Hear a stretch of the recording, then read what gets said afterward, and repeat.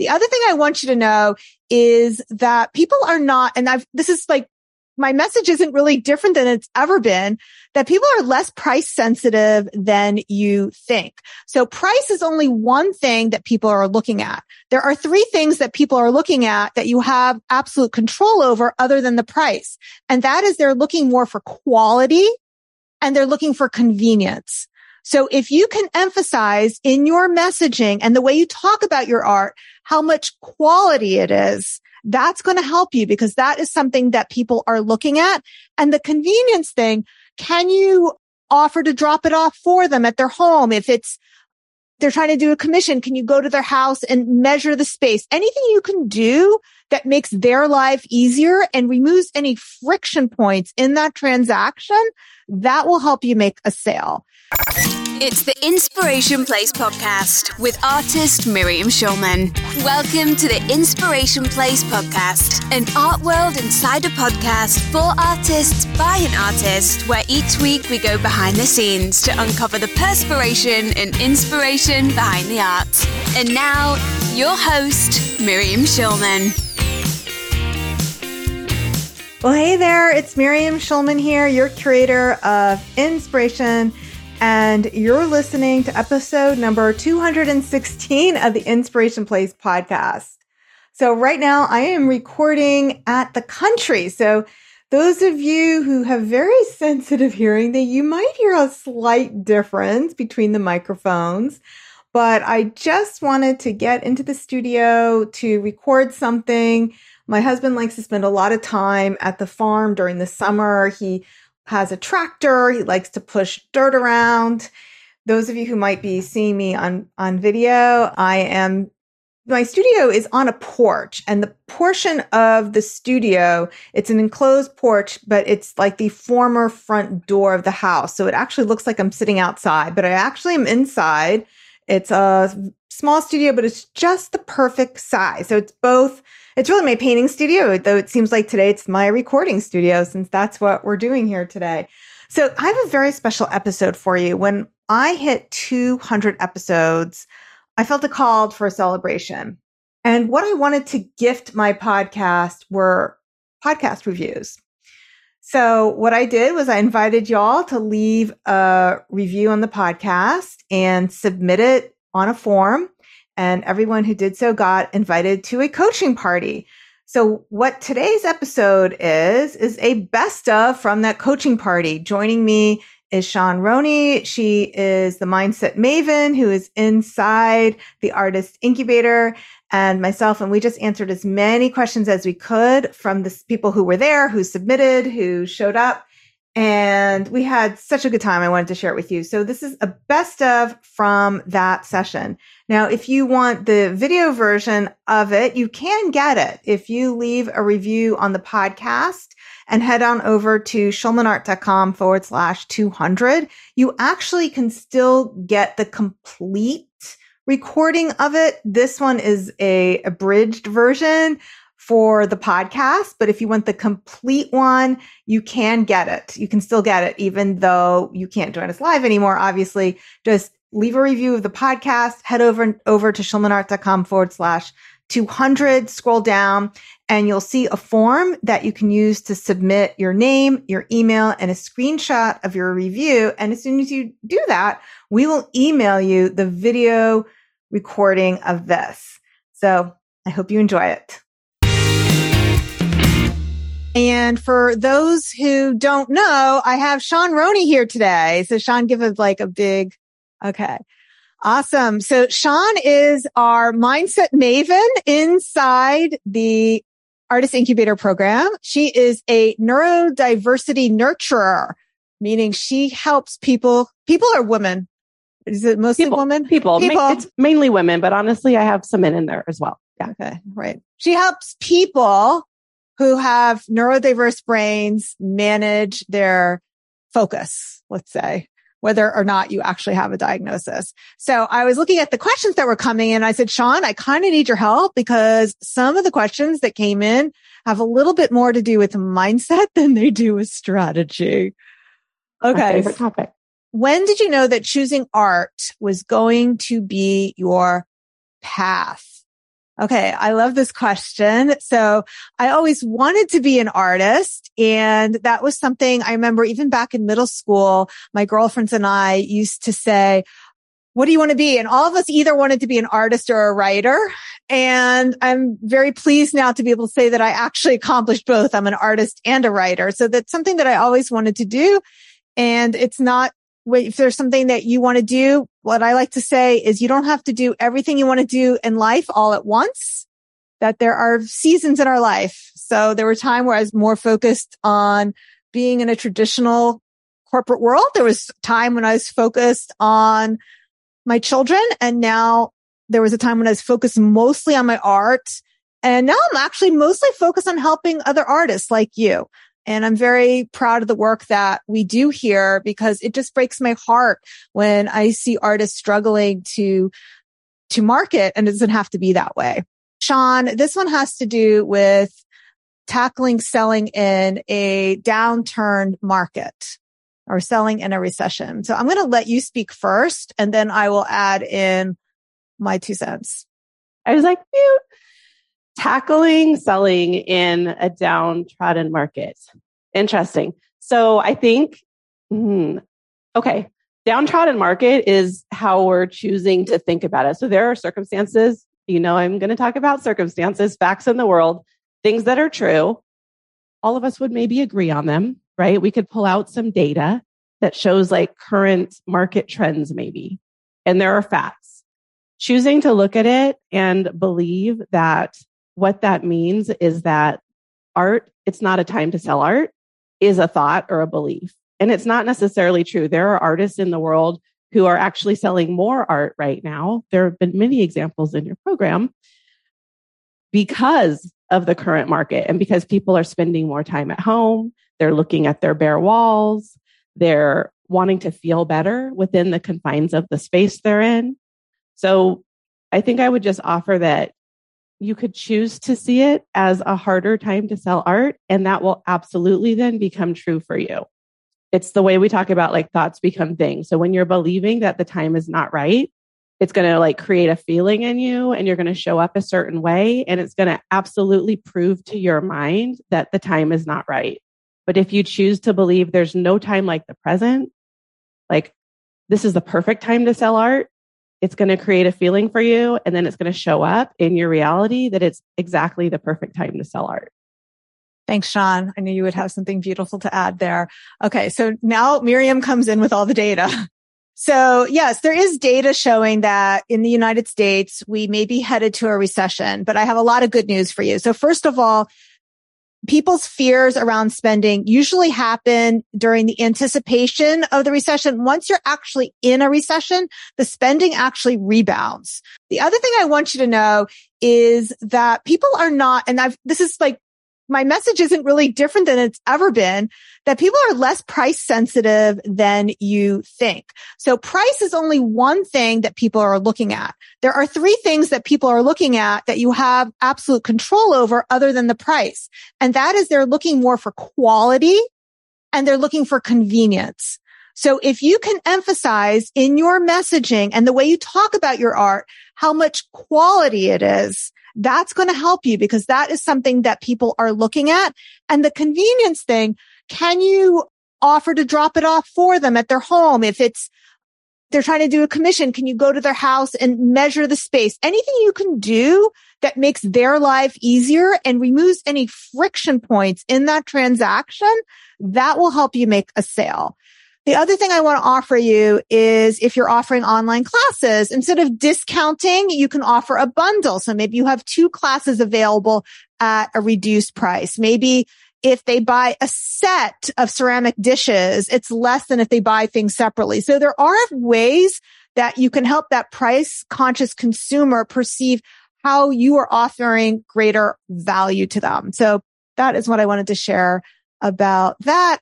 The other thing is that people are looking for escape, and art classes do offer both of those things. So even during a depression, what sales go up? Lipstick is something that actually during the Great Depression was something that went off the charts in how much people were spending on lipstick, which you would say is a non-essential item. So if you just recognize that people buy things that make them feel good and your art makes people feel good, you're going to be way ahead of the game. How do you remain inspired during hard times in life and in the world? I'll let you tackle that one first. All right. I love the topic of inspired and inspiration, not only because it's in your company's name. I love it because it's a feeling, so we can experience the feeling of inspired. So I want everyone to that's listening right now to think about a time when you felt inspired and you experienced it in your body and how it felt, where you felt it, what it felt like, if it was a fast or a slow emotion, what color inspired is for you, what shape is it, right? So really dig into how it feels for you to feel inspired because it's different for everybody. And then think about what you were thinking when you were experiencing that feeling, because we can go back and recall a past experience or a past relationship that we had with that feeling and pull it into our present. We can create it today by thinking in a very similar fashion. The other reason I love inspiration or the feeling of inspired is we can actually put circumstances in our world that make it easier for us to access the feeling of inspiration. So what inspires you? For some people, it's getting out into nature. For other people, it's like watching a movie, right? And getting ideas from that and feeling inspired. For other people, it's reading a book. So for you, what helps you access the feeling of inspired along with your thoughts? Okay, that's beautiful. I don't have a lot to add to that. I definitely agree with Shaun that getting out in nature is one of my favorite ways for refreshing myself. And exercise. So walking outside, walking in nature. So I live in New York City now, but we have Central Park, we have Riverside Park, and I try to walk in Riverside Park almost every day because I get to see the Hudson River, the water, and the trees. So that's always available to me. The other thing that I like about creativity, and I got this from Julia Cameron, who wrote The Artist's Way. She said, creativity is a little bit like sex. Sometimes you think you're not in the mood, but once you get started, you can get really into it. And this is from a woman in her 70s. So I love that. Who is your favorite artist? So to me, it's like asking what my favorite ice cream flavor is. It always changes. I don't really know that I have a favorite artist. I have favorite artists. I'm definitely these days more inspired by women artists because they had so much to overcome. Right now, women still only represent about 10% of artists across museums in the United States. And that includes, I think, the Museum of Modern Art. It's slightly higher because it's a modern museum, but it's not that high. Maybe it's 20%. So I'm definitely more inspired by women because, especially ones who've had similar life experience as me, like if they had to raise a family and they're an artist, I'm very inspired by that. So Alice Neal would be an example of that. Kara Walker would be another. So I'm definitely inspired by women who are artists and also mothers. Okay, so two things. First of all, when you said artist, my mind expanded. So what popped in for me was Misty Copeland. Yes. So I was like, artists, right? All different types of art, dancer. Also, what popped in is the undiscovered artist, because I love an adventure. So I feel like even the people within your program are some of them, not all of them, but for me, undiscovered gems, right? So I feel like, honestly, favorite artist, what's the most exciting thing to me is to discover an artist that I haven't yet seen before. Their work. And on that, you would really like, Shaun, and everyone listening, to go to the YouTube channel for Architectural Digest. Have you seen this already? You don't know what I'm talking about? Okay. So you can see a tour of Misty Copeland's apartment and she shows you her art collection. Oh, I have not seen that. You have to go see it as soon as this is over. So she talks about all the different art, and no surprise, she collects artists who are Black artists. And so there are so many. Some of them I know, some of them I don't know. And I love the way she incorporates that into her home. It's like talking about her art collection. And what people have to understand, and the message for us as artists, is that people like to buy art that they connect to. This is a connection point. So that's why talking about yourself and your life is so important to your art collectors. Yeah. If you had to recommend one thing for an artist to do to get their art out there for public to see, what would it be? Okay. So I would do in-person shows. So one of the things we were talking about earlier about what the economic reports are telling us, that the good news for artists is that people's COVID fears are a lot less now. I'm not trying to say that COVID is a lot less now. I know all about the variants and everything, but the general public, their fears have gone down and they're much more willing to shop. And even grocery shopping has returned more to in-person shopping. So people want any excuse to get out and be with other people, and in-person shopping has gone up. So if you are struggling, and this is not just the one thing I would do, if you're struggling with online sales, move some of your art sales to in-person, because that's where people want to be right now. They want to be shopping in person. Okay. This one is for you, Shaun. Okay. I see and hear a lot of artists who are incredibly insecure, stubborn, and say silly things. Still, they sell like crazy. How? I am an insecure introvert and say silly things at the wrong time all the time and see clients run away. What is their secret? I'm going to let you handle that one. Oh, that's good. It's like a little multi-layered. Okay. The first thing I would offer is the thoughts that other people are saying things that are silly and that other people are insecure and that other people are stubborn. Our brains actually love to judge and have a lot of opinions about other people. The problem with that is, as strongly as we're judging others, there is not really an easy way to step away from that and then not turn that same judgment on yourself. So like, of course, when we're busy judging other people for what they're doing wrong, what they're not quite getting right, our brain then wants to go into double down protection mode to make sure that we're not seen, we're not heard, so that other people don't judge us as being stubborn, silly, insecure.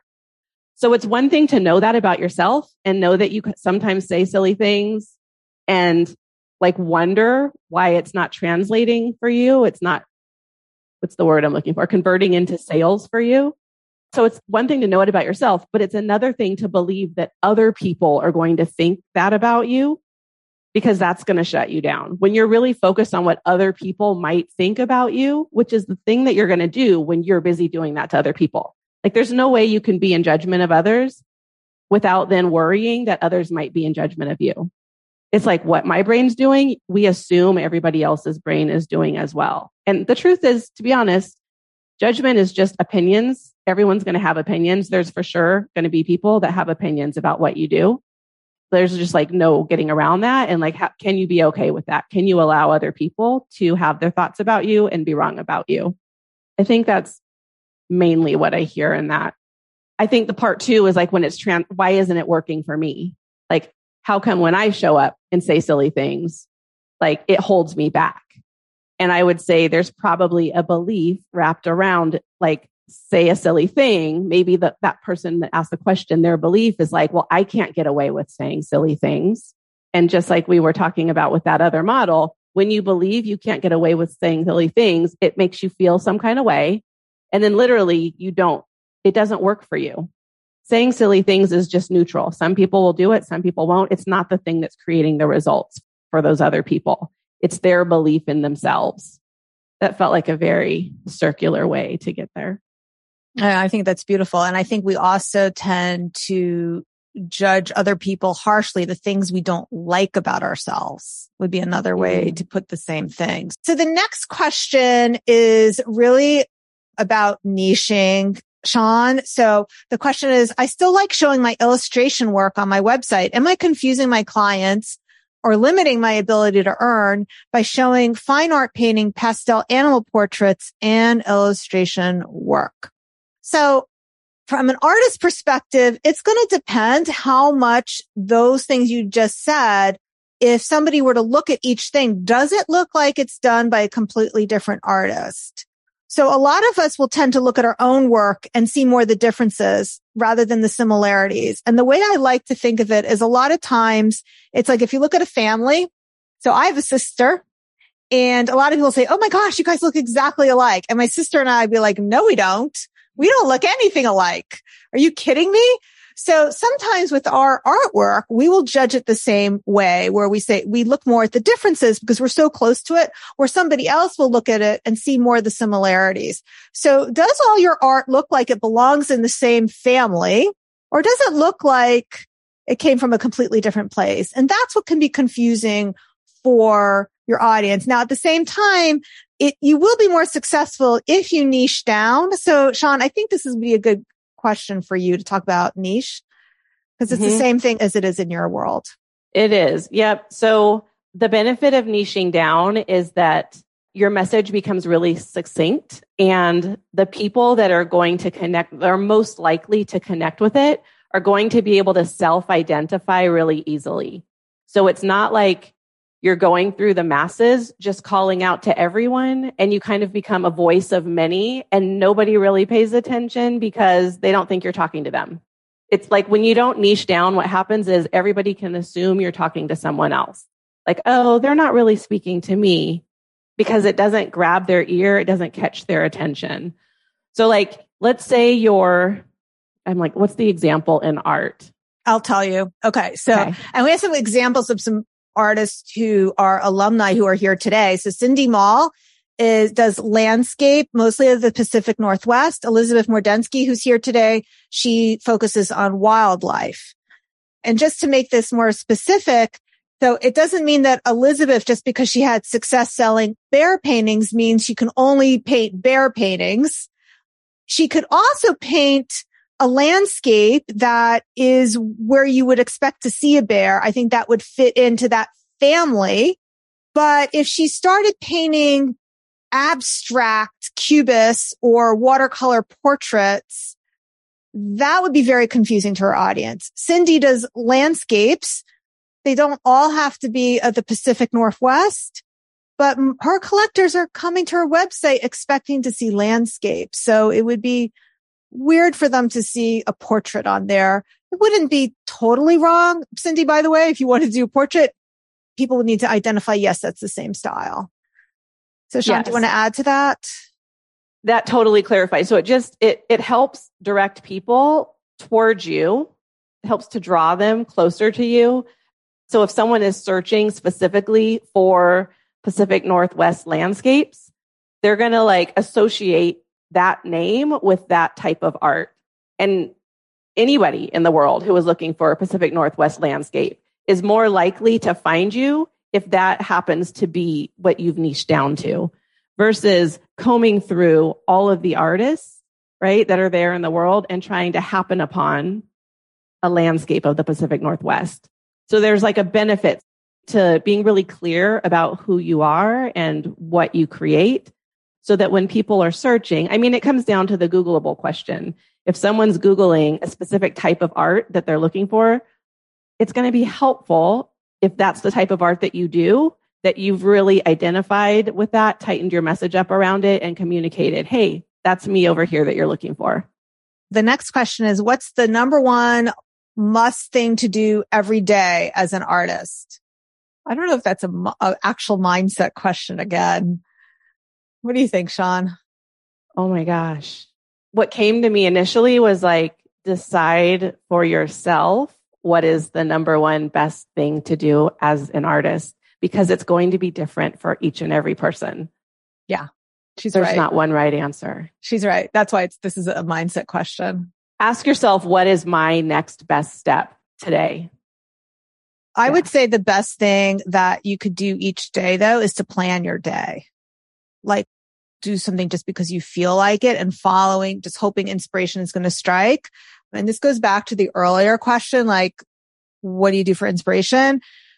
I basically decide, and if I'm really good, I decide on in the beginning of the week, either Sunday or Monday, what my week's going to look like. So I basically had down between 9 and 11 on Tuesday that I had to write and record podcasts.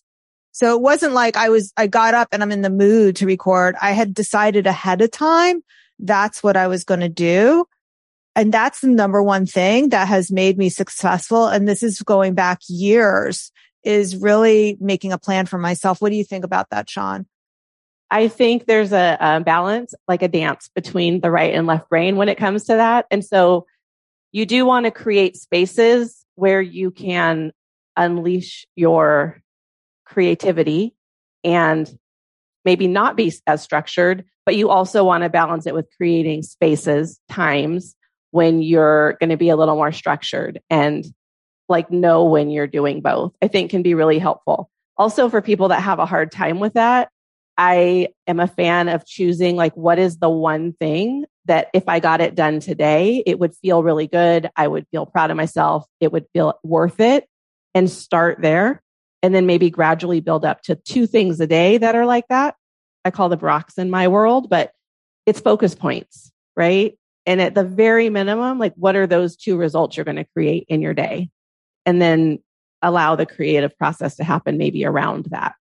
That's great. And that really is the answer to the next question, which is how do you build consistency in everything you do as you're very busy and get lots done?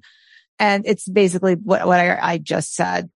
And then this question is the same as what we talked about. Have you got any tips for when inspirations are hard to come by?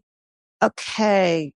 So the other thing is sometimes you are inspired and it's not during a scheduled time and it's not when you had planned to create something. And I actually think there's a ton of benefit in also capturing that. So if you happen to be, out and you have inspiration, go ahead and however you can capture it, whether it means like jotting the idea down, recording it to yourself so you remember later. It doesn't mean that you can only create during the scheduled time, because I think sometimes then it feels a little too rigid for some people. I do think like find your balance of that. I know for me, sometimes I'll get inspired and it's like, oh, I really want to write about this or talk about this. I will just knock it out really quick because it can literally come in and out like in a matter of, 15 minutes. And then I will wait until my scheduled time to post or share or whatever it is to then work with that creation and intentionally put it out into the world. So I don't know if that makes sense, but it totally makes sense. And I do want to share that I am not as rigid as maybe I described how I am with my schedule. So like from 9 to 11, it has work block and it has, okay, this is what you're going to do. But let's just say that 9 to 11 time, instead of writing and recording the podcast, I says, you know what? I really want to write these emails that I have to do that are a different time, or work on the portrait commission or whatever. Like if I have different work blocks and with things assigned. So when I get to my work block, as long as I'm tackling one of my work blocks that I decided during the week, because I know what I have to get done during the week, that's okay too. And I actually write things on stickers. So then I can move my sticker around. Oh, I'm actually doing this over here. Or if something happens, because life happens, you have a work block 9 to 11, but your mother calls you with her disaster, which isn't a disaster, by the way. It's like it's in her head. She needs life coaching. So with her disaster, and you decide to take that call, but now you're all pissed off because whatever she said ticked you off. So maybe I moved my work block. So I also will build in buffer time so that if things do get derailed, I know I can get those things done. Yeah. Rigid's a rough word. I'm more like structured, right? And I think I've realized people have a hard time visualizing what exactly it looks like. And it also looks really different for a lot of people. Yeah. I mean, it's also kind of like, when you're on a diet, like you kind of stay to a diet most of the time, but sometimes you don't, like it's the same sort of thing. Yeah. Okay. So, or like me, most of the time I don't. What's the primary difference between the artists you mentor who do really well with their sales and their income versus the ones who flounder? The quality of their thoughts is the short answer. So if someone's creating results that they want or that you would like, it directly ties to they're thinking higher quality thoughts, just meaning thoughts that feel more supportive, thoughts that are more nurturing, loving, encouraging towards themselves, towards their artwork, towards the possibility of making sales. It really is the only difference. It translates into you're going to take actions no matter what. Both of you are working hard and taking action. Let's just start from that baseline assumption. Everybody's creating, everybody's taking some type of action or not. The reason those things are happening is because of the way each of them is thinking. So like, yeah, someone who believes they're going to sell art at the price that they're asking is more likely to make quite a few more offers than someone who is believing art's not selling right now and shutting themselves down before they even get started. Yeah. And I'm going to piggyback onto that. So what I see is, and so again, it of course goes to the thoughts, but the artists I coach who believe in the process that I'm teaching get the best results. So I'm going to again give 2 shout outs to the 2 artists that we have here today, Cindy and Elizabeth. So Elizabeth, when she first came to me, I said to her, you do wildlife art. You would do great with publicity. And she actually took my advice. And that is how she ended up in that magazine and negotiated like the spread and the ads and did everything and made $9,500 in sales because she believed in the advice that I was giving her. Now, if she was enough, the artists who flounder are the ones who say, well, that won't work for me. Yeah. Totally. Okay. Those are the ones that flounder. They don't believe in either themselves or the process. I was just going to say, you got it. It's belief in self or belief in the process or belief in, I would say like the person that's teaching the process, the person that's giving it, right? So like in general, if you don't yet believe in your process, I would assume that's why they're signing up to work with you, right? Because they're like, something's not working.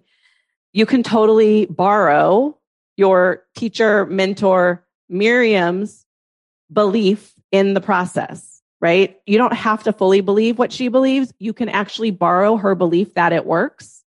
And if you believe that, it will work for you. If you're like, I don't know if this will work. I don't know if I believe that. Guess what? It won't work because you don't believe it. It comes down to the belief. But also because you don't do it. So, right. So Cindy, who is here today, I told her to send more emails, and Cindy is such a good student. She sends an email almost every week, and she's actually really good at it. So Cindy says it was the emails for me. I didn't believe it then, but then I did it anyways. So you believed it enough to do it, though. That's the difference. And so like, that's really the difference when when your belief model is kind of like you're low on the belief scale and you don't believe it enough to even give it a try.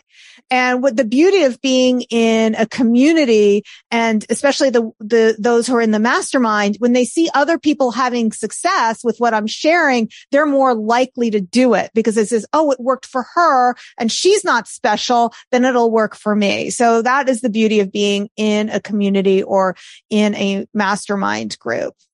How do you feel about social media, and what are your boundaries and limits for your business, specifically things that may be a little less fun? Shaun, you want to answer this one first?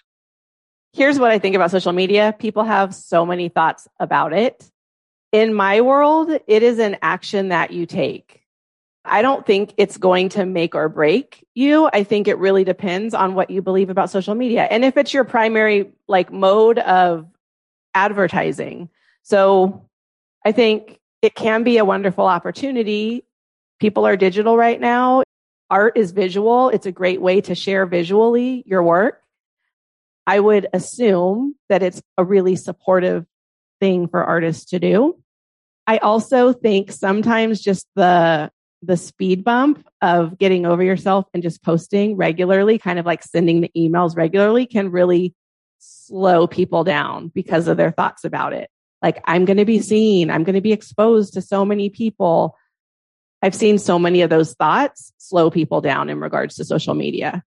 So I really think mindset's important when it comes to social media, because it can be like fuel on a fire and catapult you into the world of being seen in a great way.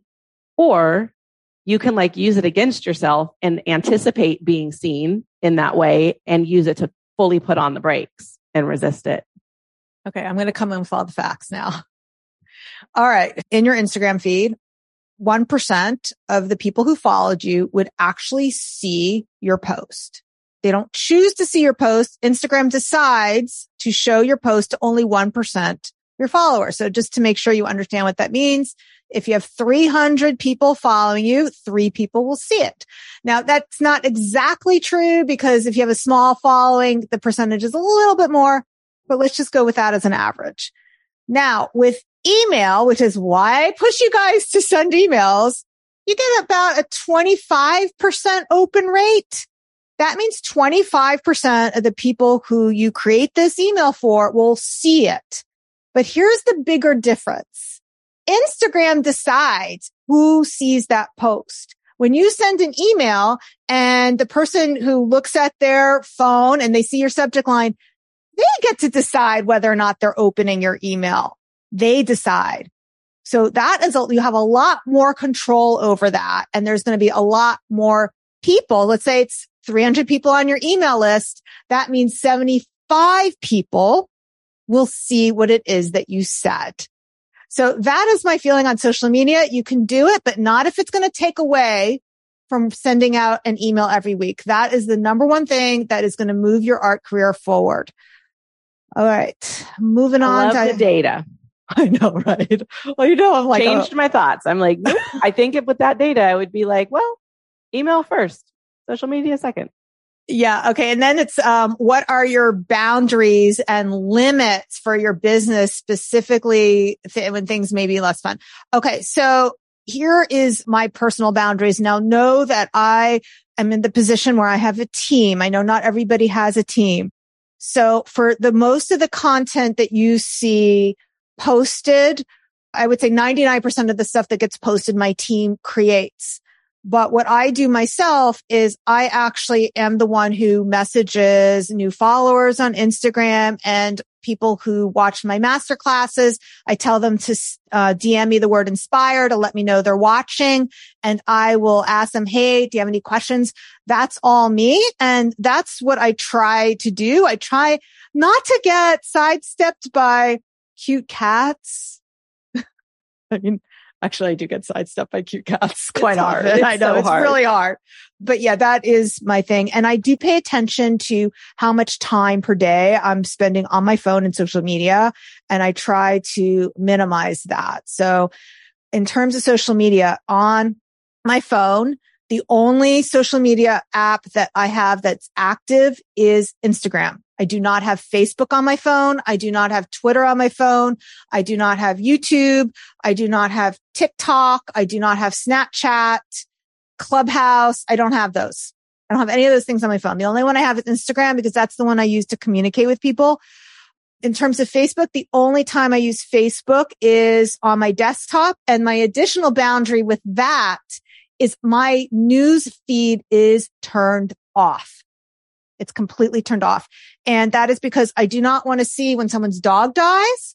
I do not want to see upsetting news from friends and from people reposting upsetting news stories. I don't want to see any of it. So when I go to work, because I have to do some work on Facebook, as you do as well, then I don't want to see any of that. And that does mean that I may miss out on seeing announcements of people's happy events, but that is a boundary that I've set. And I rather just text my friends more often and actually check in with them than to rely on Facebook to do connecting for me. Okay. What strategy has been the most successful for you in collecting email subscribers? Okay. Here's one way I do use social media, and that is for paid advertising. And that is the number one way I collect emails. No question about it. However, that is for selling my art classes. For selling my portraits and my fine art, I don't need to use advertising at all because a painting like that is $5,000.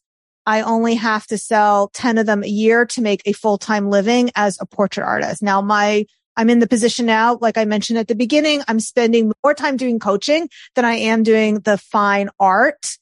But in person has always been my best source for art collectors. If you're going to go into an online class, a digital course business or a coaching business, then paid advertising is a great way to add, as Shaun said, fuel to that fire. Shaun, do you have anything to add to that? I think sometimes it's just really specific to your audience. So I work with neurodivergent people, like you said, women and people who have ADHD tendencies. I have a quiz, and it's been a great way to collect emails. It's just interesting and simple and engaging and quirky. It's not too serious. It's like that squirrel, like that disco ball. And I use paid ads. I've used Google ads to direct traffic to that quiz. Not always high quality, right? It's a very cold contact, cold reach out, but it gets them on my list, and then they get to learn from there who I am. And I just want to explain quickly what Google ads are, how they work. So Google ad works really well when someone is searching for an answer. So I'm assuming you're people who are searching for how to manage ADHD is the kind of keywords you're going for. Is that right? Yes. Do I have ADHD? How do I know if I have ADHD? Yeah. And Google AdWords can be a powerful way to advertise for artists if you have a very specific niche. So this is what we were talking about before. So Elizabeth Mordensky, for example, who does focus on wildlife art, she could put a Google ad together for people searching for her kind of art. Someone doing abstract art, that's going to be a lot harder to make Google ads work for you. I imagine that it would be very expensive to drill down for people who are looking for that. This is a mindset question, Shaun, as well as a strategy question. I'm just starting an email newsletter in hopes of selling more paintings to people interested in my work. How do I make it seem not salesy? I'm going to go right to the energy behind sending the email, right? Because this is where my brain automatically goes. So how are you feeling? What is your thought when you're typing the email, writing the email, and hitting send? Is it, I hope someone buys? Is it, I want them to buy? I need them to buy? Are you saying things in your email really focused on like need, right? Like, I need this. I need them to take this action. Or is your mindset more along the lines of, I can't wait to share this. I know there's people that are going to love this. People need to see what I've been working on, because it's going to create a completely different energy in your body. Like one of them, I want you to think like, I need them to buy this versus I can't wait for people to see what I've been working on. Just like the energy and how each of those feels. It's like, it almost goes into your email. Like really the intention behind why you're writing it will come out in the sentences, the words you use. So it's just important to be really clear on how you're feeling and what you're thinking before you write it and then hit send, is my thought. Yeah. And the other way I've heard that described, how the way you feel shows up, is that it's kind of like when something has a bad smell to it. Like you can have the same shirt and it looks all nice. Like, so it's not always about the exact words you use, but if you're coming from a desperate, needy place rather than an abundant place, it's going to have a smell to it, and people can smell desperation. Yeah. Everyone talks about finding your ideal customer. And I understand that for a lot of subjects, horses, pets, even commission people portraits. But I like to paint abstract background portraits of women, which I feel depicts them as strong or represents an emotion or experience linked to being female. While women may identify with these, I'm not sure they would buy them. So I struggle with my audience and therefore my marketing. This is really holding me back, as I don't know where to search for my ideal buyers. That said, I haven't started selling this newer work yet, but I have sold earlier commissions. Okay. So I have a lot of thoughts about this.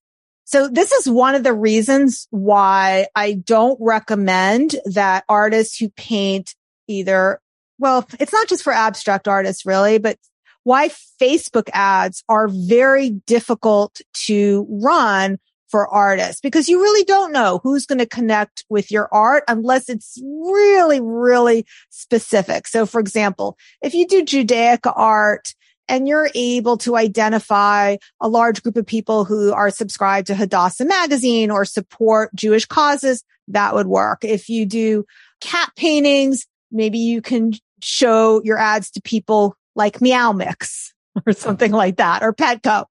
But taste is very subjective.